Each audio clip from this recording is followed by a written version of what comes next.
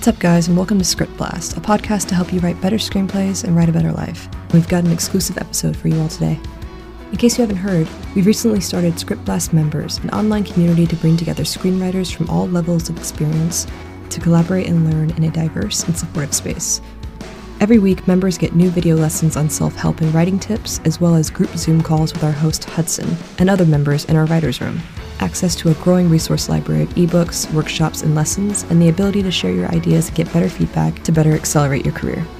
Today's episode is an exclusive sneak peek into our group, taken straight from our coaching call in October of 2020. In this call, Hudson interviewed world-renowned writer, actor, and teacher Bob Tzudiker. While he began his career as an actor, Bob soon delved into the world of writing alongside his wife and creative partner Noni White. His extensive resume includes Newsies and many Disney classics like The Lion King, The Hunchback of Notre Dame, Anastasia, and Tarzan. Bob's ability to touch on delicate topics like family and identity has given him a home in all of our hearts, and today he gives us half a dozen tips for a long and successful career as a screenwriter.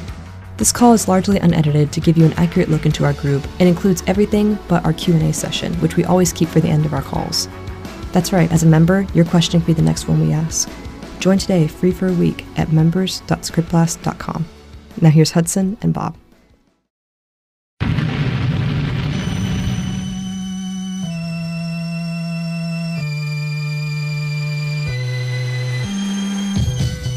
So Bob, thank you so much for chatting with us today. I'm very excited. We've been interacting on and off for, about a year now or so, just through email and over Facebook and things.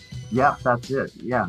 I forget how I saw you. I was trying to remember this morning, but I saw Script Blast. I took a look, and I thought you were unique in your approach, looking at the person within the writer and approaching the writing from the individual out standpoint, which I think is really unique and extremely useful and important, because there are all kinds of ways that writing can help someone grow, and there are ways in which writing or attempting to write can end up degrading their self-image if they're struggling with writing. And Right. You really want to be able to separate those two things in a way that I think that you do successfully.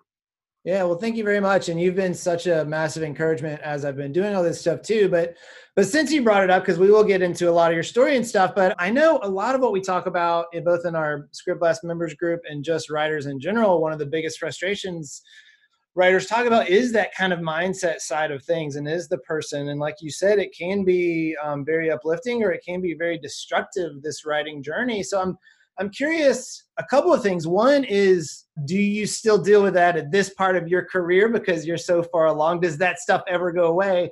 And then if not, how do you deal with some of that self-worth stuff? No, I'm perfect in every way. Great, No, interview's over.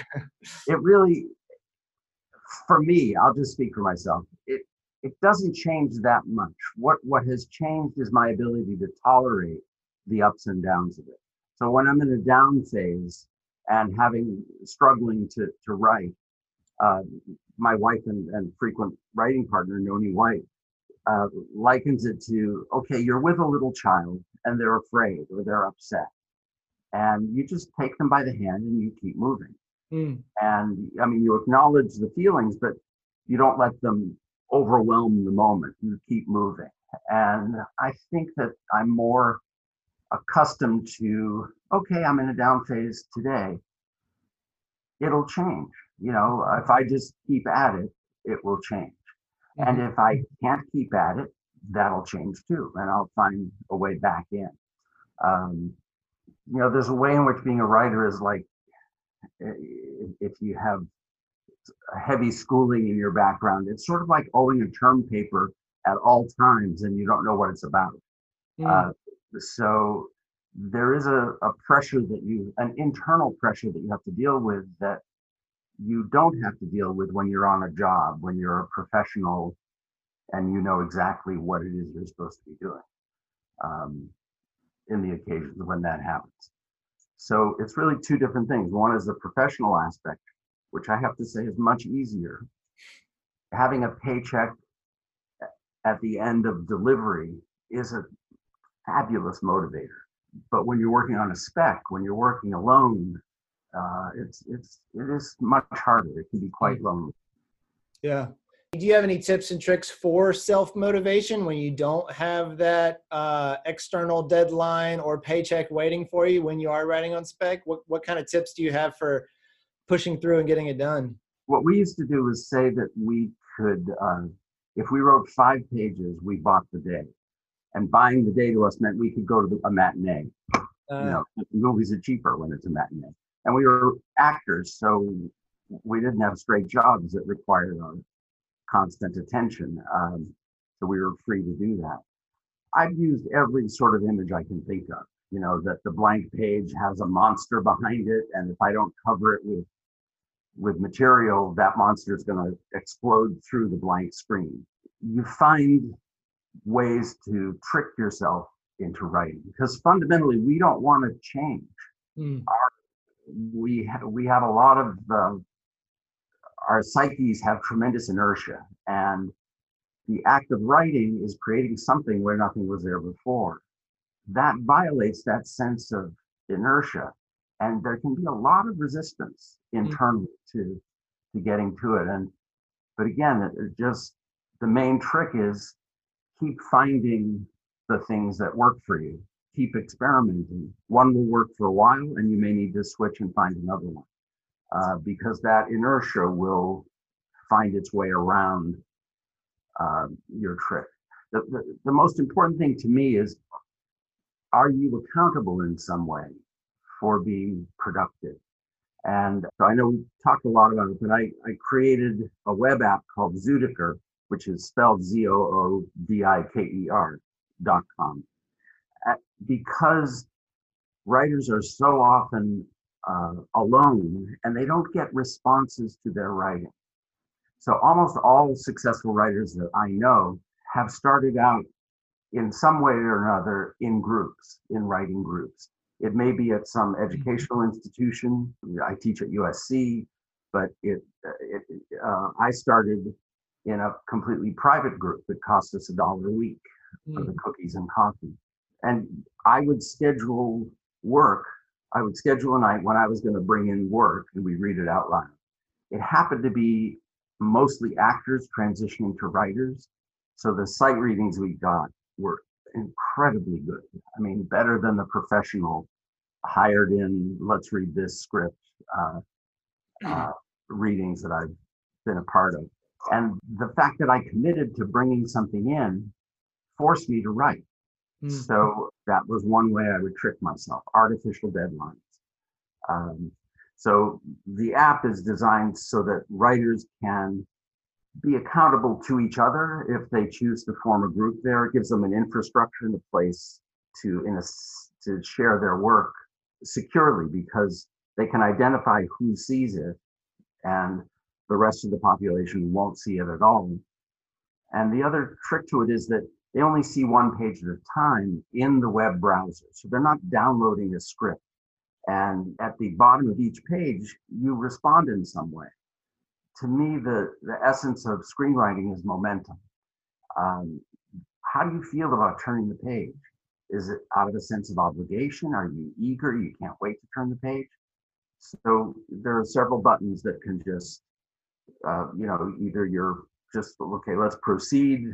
I'm interested, I'm eager. That's graphable. And you can start to see as more people read, patterns emerge in which, maybe there's a lag in here that I should look at. Why are people dropping their level of interest?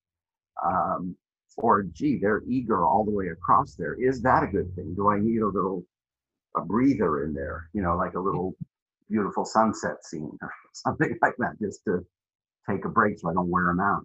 So it's an app designed for people who are aspiring writers to get feedback from each other so that they can grow as writers.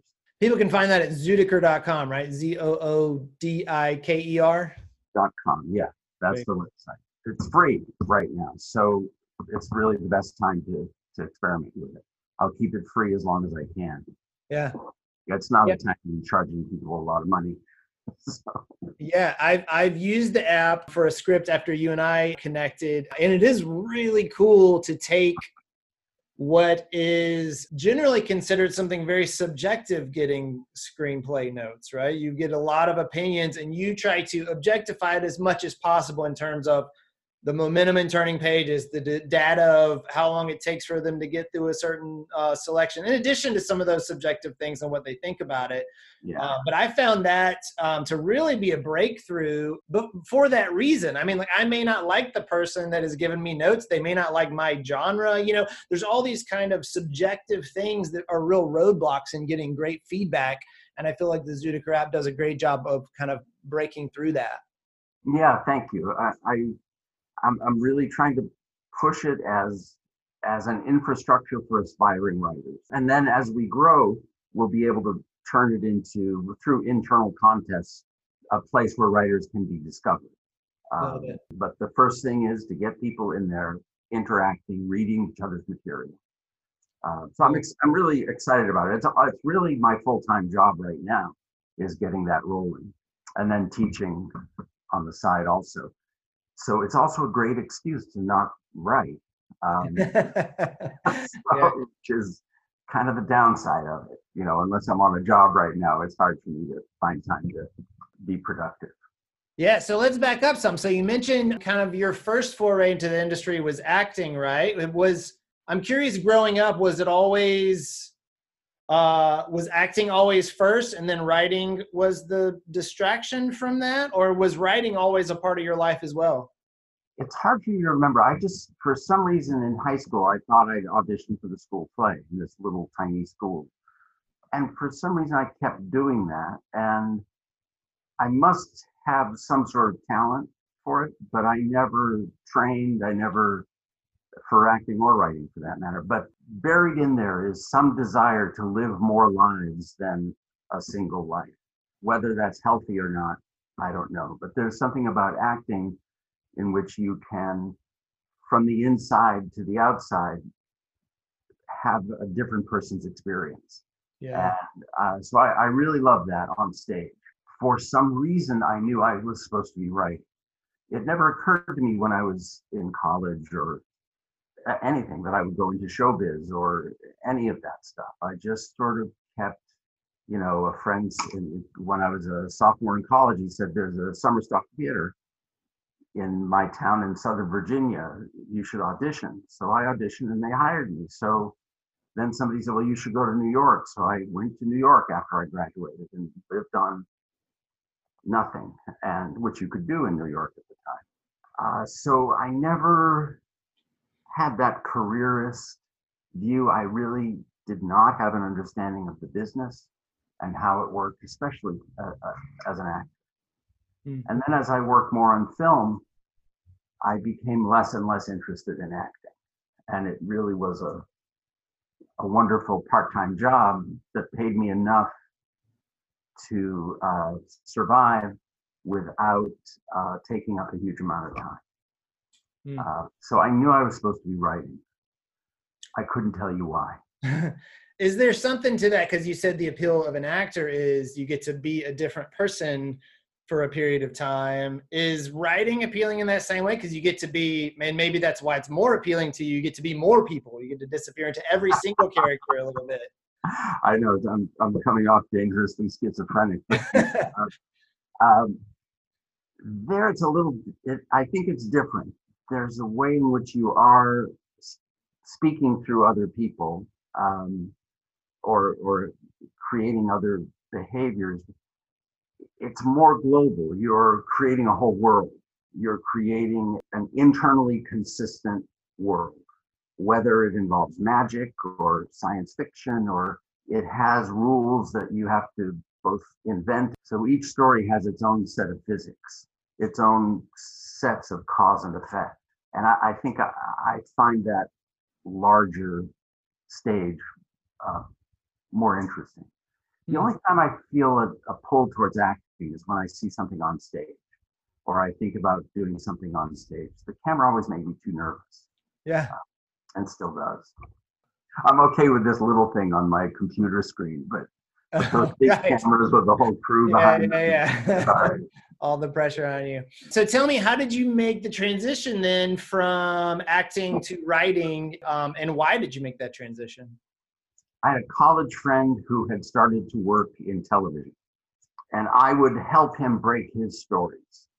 So I got a bit of an education in hour-long television of that era. It has a different, the structuring is a bit different nowadays. So that was like an unpaid apprenticeship for a while.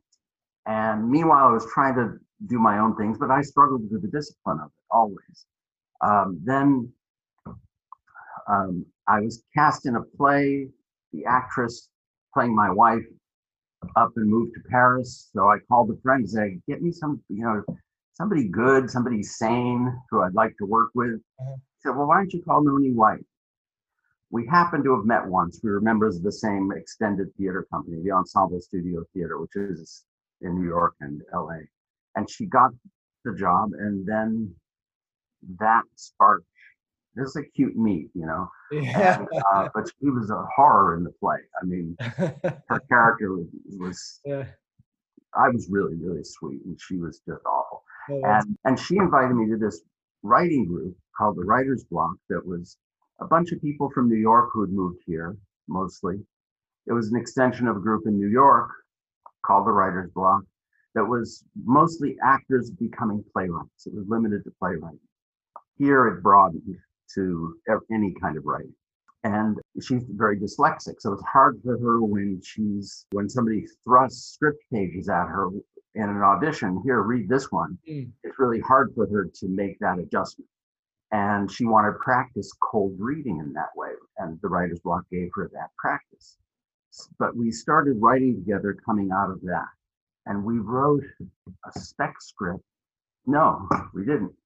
We wrote 2 TV episodes just to date it. It was a Cosby and a Golden Girls. That's okay. how old I am. And now we had 20 plus years each in the business already as actors. So people, you're familiar with how the world works, how to move within that world. It's basically based on relationships more than a corporate world, which is internally based on relationships because of the free flow that it's always a gig that you're doing, makes your web of relationships much more important. She had known this agent, a literary agent, who was the head of this big literary agency. So she called him and said, would you read this? Just tell us if we're crazy.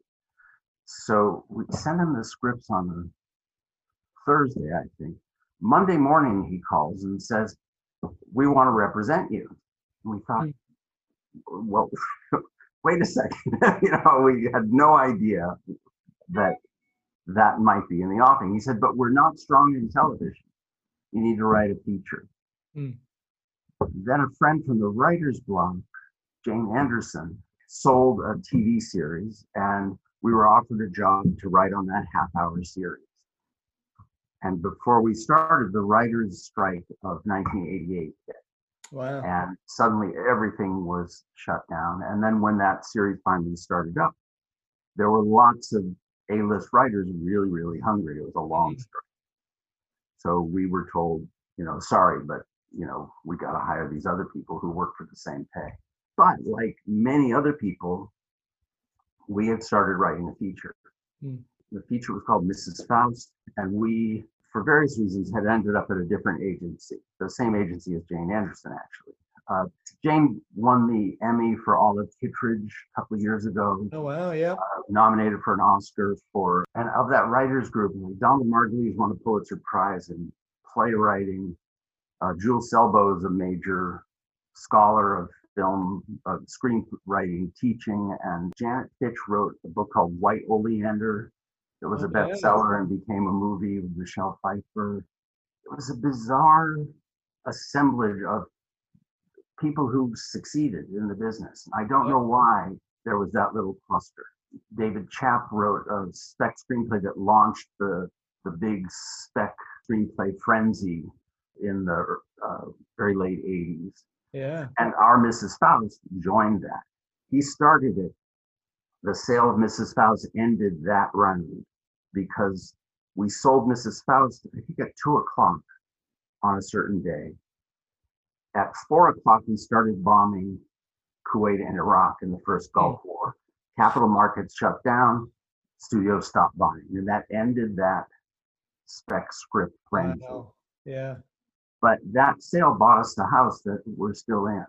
Wow. Moved us from our tiny little apartment. I skipped that. We wrote Mrs. Faust, and it got optioned but didn't sell.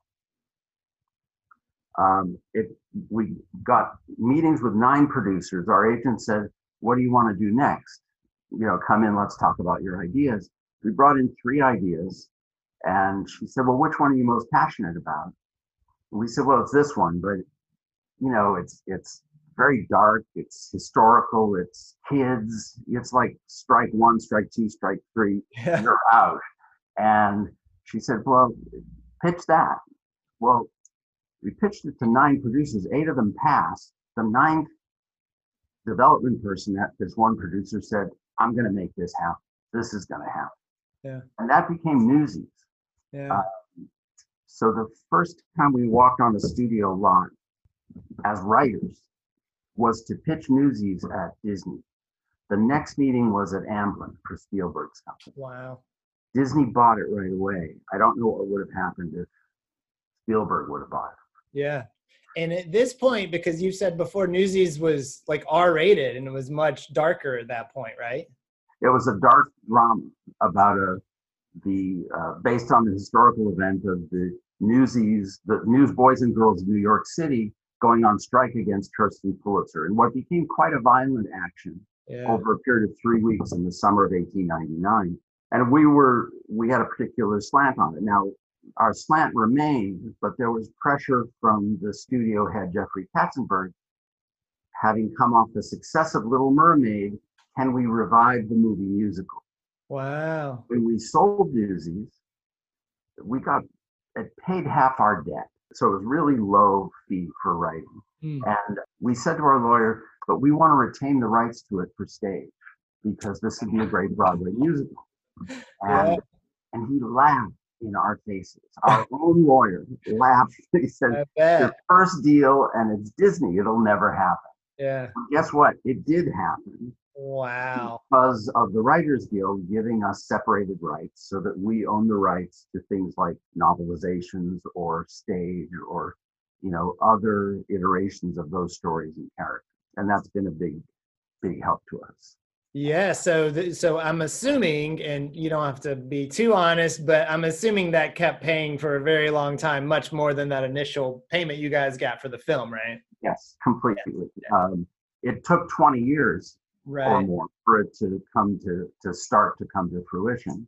But yes, if you can own something of your intellectual property, then the Writers Guild gives you a form of ownership that you don't own the copyright, but you own. It's like a shadow of the copyright. That's still enough when it changes media to give you royalties. In this case, the copyright for corporations is now 99 years. So for another 90 years, when some school does Newsies, we get a little something, based on what it is. I'm sure that'll start declining at some point, but it's been very popular. It ran on Broadway, won 2 Tonys and toured nationally and all that. So it has been great. Yeah, my family saw it in Atlanta at the Fox Theater. So it was very cool. Yeah. It certainly has a ton of lasting power. I wanted to pause for a second in your story because I think we mentioned it, but if we didn't make it clear, Noni is both your writing partner and your life partner. That's right. So I would love to know which came first. Were you guys writing together before the romance started, or were you together? Romance first. Okay, gotcha. She suggested writing together, and I said no, and I thought I was beyond her. Yeah. But she had written something for the writers group that I thought was really, really good. And she said, "Well, you're an ass." And she was right. Yeah. She's strong in character and dialogue, that ADD dyslexia thing. makes it so that she's kind of bouncing all over the place and not tracking. I can track too much. I track myself right into a rut. And so she has the effect of bouncing me out of a rut. So it works well. I mean, we want to get it done. We don't want to be right, necessarily. Wow. But I'm curious because, gosh, a marriage has all of its own group of problems. A writing partnership has all of its own group of problems. You guys are facing constant struggles like scripts falling through, the strike, all these kind of things. How do you navigate all of those balancing relationships and make it successful for a few decades now? Part of it is weeding the garden constantly. So, we make use of therapy we go to a therapist together. We did for many, many years, first me separately. My debt when we got together, we had exactly equal debt. Mine was from therapy. Hers was from helping take care of her mother as she was. Oh, wow. Yeah. So it's for some reason, the professional stuff doesn't have an impact. It feels very separate. It's either very separate or just so enmeshed that I can't separate the threads. It sounds like a lot of it just has to do with choosing the right partner and choosing someone that, like you said, has that balance that fills in your gaps and you fill in her gaps, and it just kind of works. Yeah, I think in any kind of partnership like that, if you need to be right, no partnership is going to work. If you don't need to be right and are willing to grow or see things differently, and I think that's essential to being a writer, is to be able to see something one way, but then turn it through various alternatives. What's the meaning of this? Is there a better expression of that? That same spirit is helpful, I think, in a marriage. Yeah, I love my experience is so individual. I can't speak with any wisdom or authority, I think, on yeah. No one take Bob's advice and then sue him that it didn't work for you. Thank you. So walk me through from Newsies to kind of becoming the go-to writers for Disney animation in the 90s. What was that transition like? The Disney feature animation development department would watch for writers coming through the live action division. And they saw the first draft of Newsies and they called us in to talk about a project. I wanted to do it, and Noni didn't think it was a good idea. We were both right. Our lawyer said, it won't hurt you, but it won't help you to do animation. Crucial difference, feature animation at the big studios is not covered by the Writers Guild because there's an animation union within IATSE that covers it. So you get paid and that's it. And that's true for everybody in animation except for the voice actors get residuals.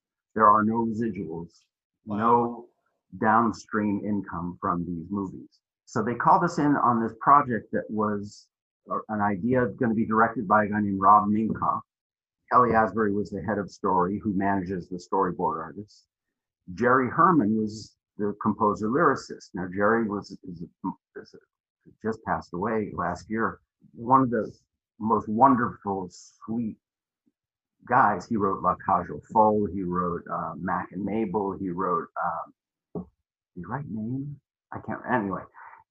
If you look him up, Jerry Herman, you'll see this incredible resume of Broadway shows. And they put us in a trailer. It was a low priority development experiment. But within 10 weeks, we had a script. We had 88 storyboards. We had 6 songs. Wow. And we had done it as a complete collaboration of, we'd have the story meetings with the head of story, with the director, us, the writers, and with Jerry, who had a lot of experience with integrating song and story. Yeah. And so it was a great education. The project didn't go, sadly. Yeah. Rob then went on to become one of the 2 directors on a little movie called The Lion King. And they called us over to work on The Lion King. And we worked on that for, it was only a month. So we wrote all the father-son stuff, Wow. all the Mufasa Simba stuff in a lot of the first act, and stuff later. I can't remember what came later, but individual things. But Irene Mecki and Jonathan Roberts, they stayed for a long run. We had a project go at Warner Brothers, I think, a live action project, and we moved on to that. And I guess that because almost everything we wrote stuck. See, when they called us on The Lion King, they had just gotten in the song for The Circle of Life from Elton and Tim Rice. Tim Rice was there at this meeting, and they had the storyboards up of the opening. Now, those storyboards are the most brilliant storyboards you've ever seen. So it's just an 8.5 by 11 sheet of white paper, with these drawings on it that are exactly what you see in the film. Yeah. And so they put the song on, and Roger Allers, who is the senior director on it, it's silent. You were just hearing the song, and he's almost like a dance across the storyboards that are up on the wall, giving us the timing of what we're seeing as the song goes. And then he turns to us and says, "Do you want to work on this?" We said, "Yeah." I mean, this is great. Not knowing that everybody else in Disney was trying to kill themselves to get off the project because it was so troubled and so they couldn't find its story legs. And Pocahontas was, starting up. It looked, other movies were drawing the talent away. But we, again, just love that process. In live action, you're working alone for the most part. You go in for meetings, and if you're lucky, you're working in conjunction with the director, but it's usually an executive and a producer. Then you go off and do your work, then you turn in a draft, and it's very iterative. You turn in a draft, you wait a few weeks, you get notes, you have meetings about the notes, figure out what to do another draft, and move on. And you're paid by the draft. In animation, we were paid by the week. Wow. So you're just there. So the question came up in one meeting, I remember, why do you think all the animals are so into the lions when lions eat them? And, okay, that could be a problem. And so we said, well, we'll take a look at it. We'll see what we can do. Having heard the song Circle of Life, we created that Mufasa taking Simba on a tour of the kingdom, basically. Wow. Yeah. And we pulled the image of the Circle of Life into the story, which then gave a kind of foundation for the story. We realized later, and the head of Disney Animation told us that really grounded the story at that point by pulling that imagery in and giving it meaning in the context of story, not just as a lyric.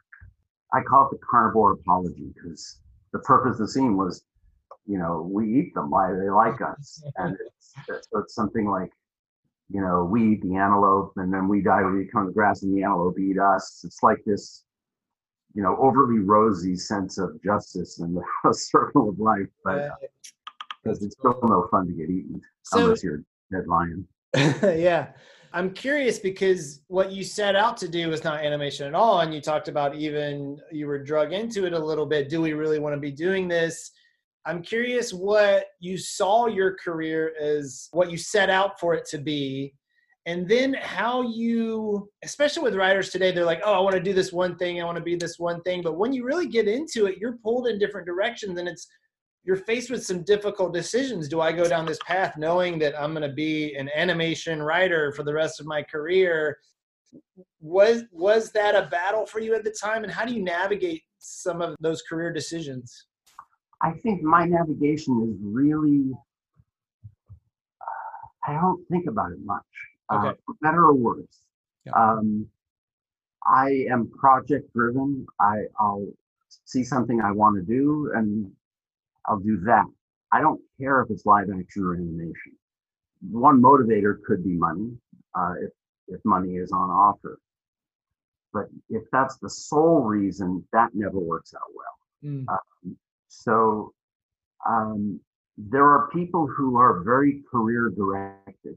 I'm teaching this class at USC this semester. It's a lecture class, and so I have a lot of guests in, and I ask all of them how they started their careers and how they ended up where they are. Not one of them ended up where they saw themselves. Not one of them. Mm. And I ask, what is the unifying quality of the people you see that you've encountered, that you've worked with, who wanted to be in the business? What is it that distinguishes the ones who succeed? And there's always a variant of the answer. It's passion for the work that they're doing now, and not dismissing it as, well, I'm really a director. Well, no, you're a PA. Yeah. Do that really well with great enthusiasm. Do that as well as you can. That's what'll move you to the next step. And that was true for all of their careers. They did not. A bunch of them set out to be in animation and dreamed of working at Disney. So that's one aspect. But they didn't imagine directing, for instance. They didn't imagine whatever job they had at the time. Right. So I'm curious too, the time you spent at Disney Animation, what kind of lessons did you learn that you were able to apply to your writing? What really stuck with you? What, now that you're teaching, what lessons from the animation world do you teach your students? I'm a kind of improvisatory teacher. But to me, what's developed is, if you don't know what the story is about, if you don't have a core idea that goes deep, all the way down to the center of the earth, if possible, then you're going to struggle with what the story is going to be. The plot is never going to settle down. You'll never figure out your antagonist's motivation. So I started out heavily outlining plot, not understanding that plot is not the same thing as story. And a story needs to be about something. It needs an energy at its center, preferably a tension, a dramatic tension between two things, opposing forces. We worked on Hunchback. That was very stable. Quasimodo wants to go out there. Out there is dangerous. So now he has a false father who says, no, it's dangerous, stay inside. You have Esmeralda who says, I need to be free. And so the tension between safety and confinement versus freedom but danger. Right away, you've got an energy that can start to drive your story, and then you can populate it. If you don't have characters, you've got nothing. Yeah. So character, and I'm hesitant to call it theme, because what I just described about Hunchback is not theme the way we might have been taught it in college, although I never was. It's not a moral, it's not a lesson that you're trying to impart. To me, it's a dramatic tension. Even in a comedy, even more so. You want an even sharper delineated conflict between two energies that are bound together. Gosh. Yeah, that's so brilliant too. And it's something that it feels so intuitive and it feels so hard to teach. But when you think about like a core tension like that, it makes the writing a lot easier, because then every scene is going to either be pulling him out into the world where it's dangerous, or pulling him out into the world where he thinks it's safe for a little bit, or keeping him. You're constantly battling. It gives you a drive for every scene that you write. Exactly. But why is that so hard for us to grasp? Why is that not a concept that's on every single screenwriting blog out there, I don't know that it's not, because I don't look at much. Right. This is one of the only ones I've looked at. Except for me to see that, oh no, they're talking about Act 1, Act 2, Act 3, and a midpoint, and this and then that, and okay, Don't give me rules, give me tools, give me things I can work with, not these rules that are really applied in retrospect. After you've written, they can be useful. Right. Does this fall into 3 acts? Does it more or less come, between page 20 and 30, 35, whatever? And, when do things change? So I just look for every scene, something needs to change. And preferably more than one thing. Every scene has to do at least move the story forward, develop character. It needs at least 2 elements or it's going to get cut. Tarzan, we came on, it was much more trouble than Hunchback. Tab Murphy had done wonderful drafts of a Tarzan story that was a great action adventure story. He had done a brilliant first pass at Hunchback, the adaptation of Hunchback. So we've followed Tab and worked in conjunction with him 3 times. Wow. So in conjunction for a short time on Hunchback. And Tarzan was unstable. They called us in and they showed us some stuff, which was incredible. And then I said, well, what's it about? And there was this long silence, because at the core of all the problems was this material they were developing was not what the directors really wanted it to be about. And Kevin Lima, one of the directors, after a long pause, said, it's about identity, it's about family. And we said, okay, we're in. Because at that point, they would pitch us the stories, because we had passed on Pocahontas, and not because there was a problem with Pocahontas, we just didn't understand how we would be able to help them. And the worst thing for us is to be hired on, to be expensive and not moving forward. That's not good for anybody. So we passed on Pocahontas. Well, my wife always says no is the sexiest word in Hollywood. Once you say no to something, it's like, oh, well, how about this? Let's. So we had to turn the ship of Tarzan as quickly as possible to a story about identity and about family. And if you look at every sequence in Tarzan, even the overtly comic interludes, they're still about that. Still what's driving it. It gives you your dialogue, it gives you, your ancillary characters, it gives you everything to know what that core is. Do you have any advice for writers who they've written a script and it's just dry and it's not working and maybe they're missing that core thing? How do they find it? That's a great question. I've certainly been there. I'll be seduced by a notion, and try to write it. To me, it's sitting quietly and trying to dig beneath that particular story to say, okay, well, what's really going on? Forget the explosions, forget the characters, forget the particular plot and what the villain wants and all that stuff. What's really going on? What's really at issue here?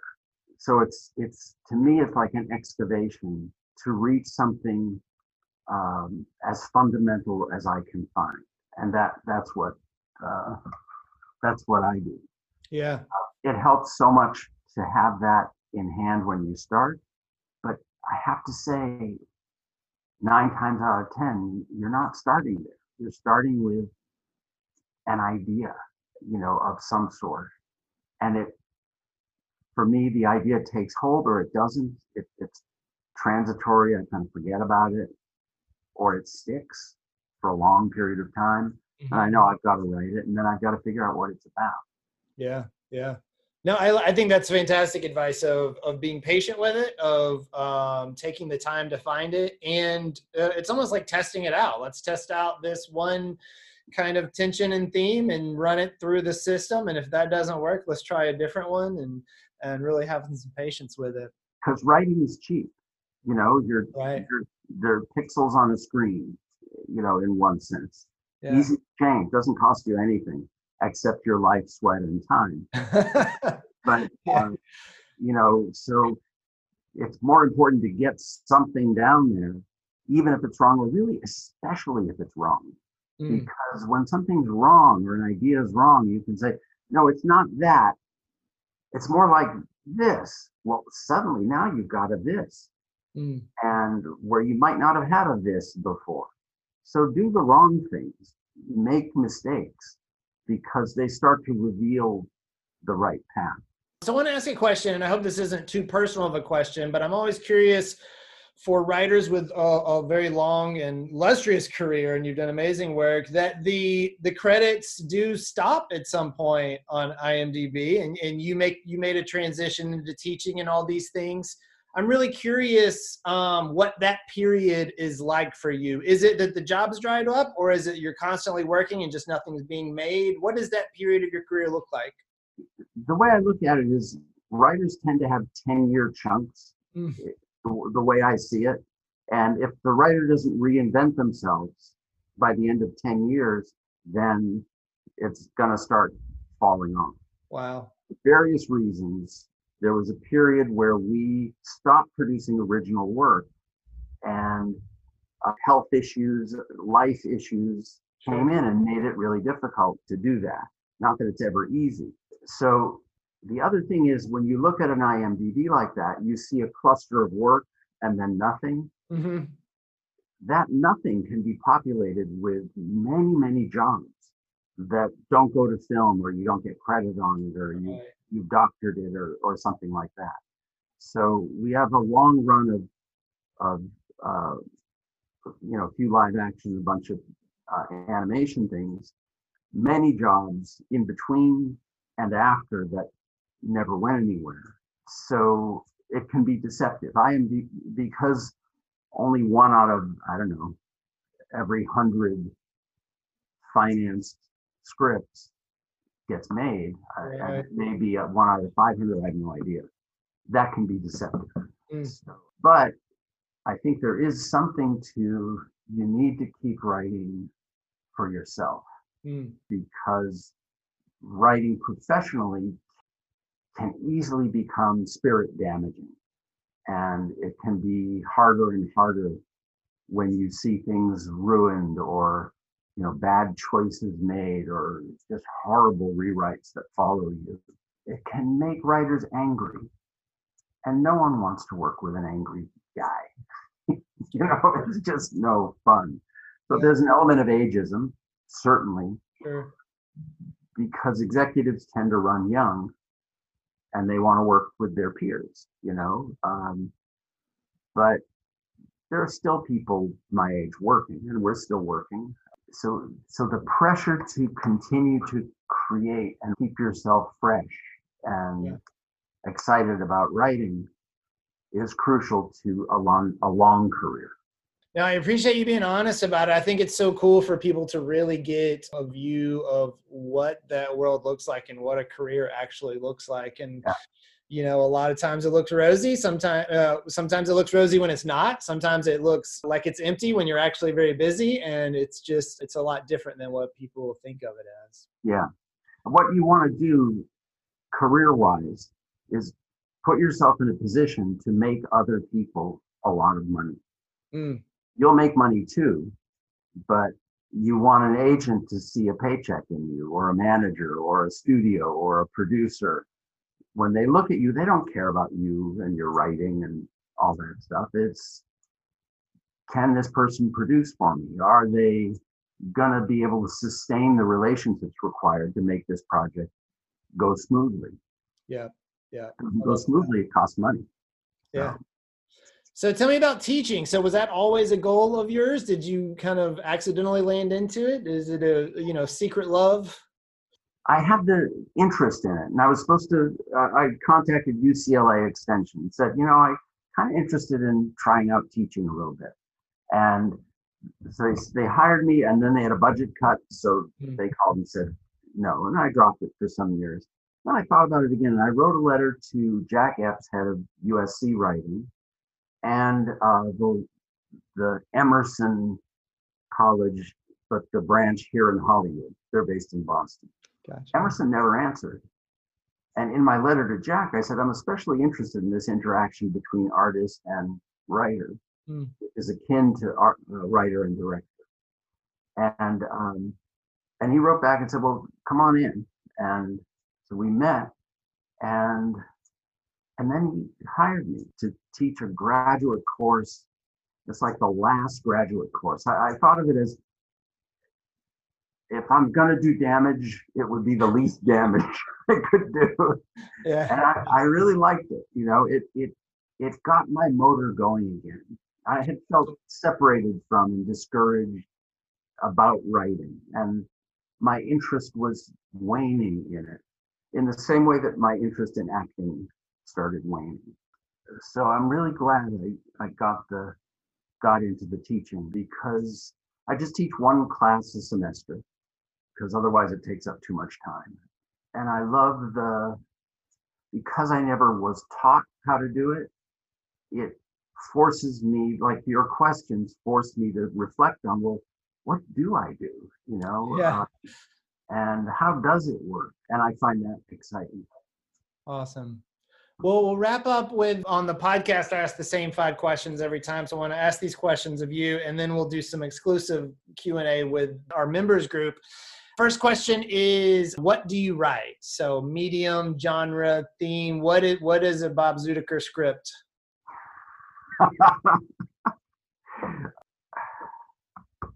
I would say, left to my own devices, dark comedy Cool. is what I enjoy.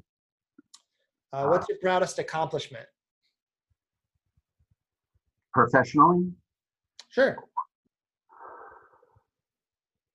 I think Tarzan and Jane in the treetops in Tarzan when they first meet. Wow. That sequence. How do you define success? A feeling of continued interest, energy, enlivening in the activity. What writers do you most look up to, and why? I recently rewatched The West Wing just to console myself.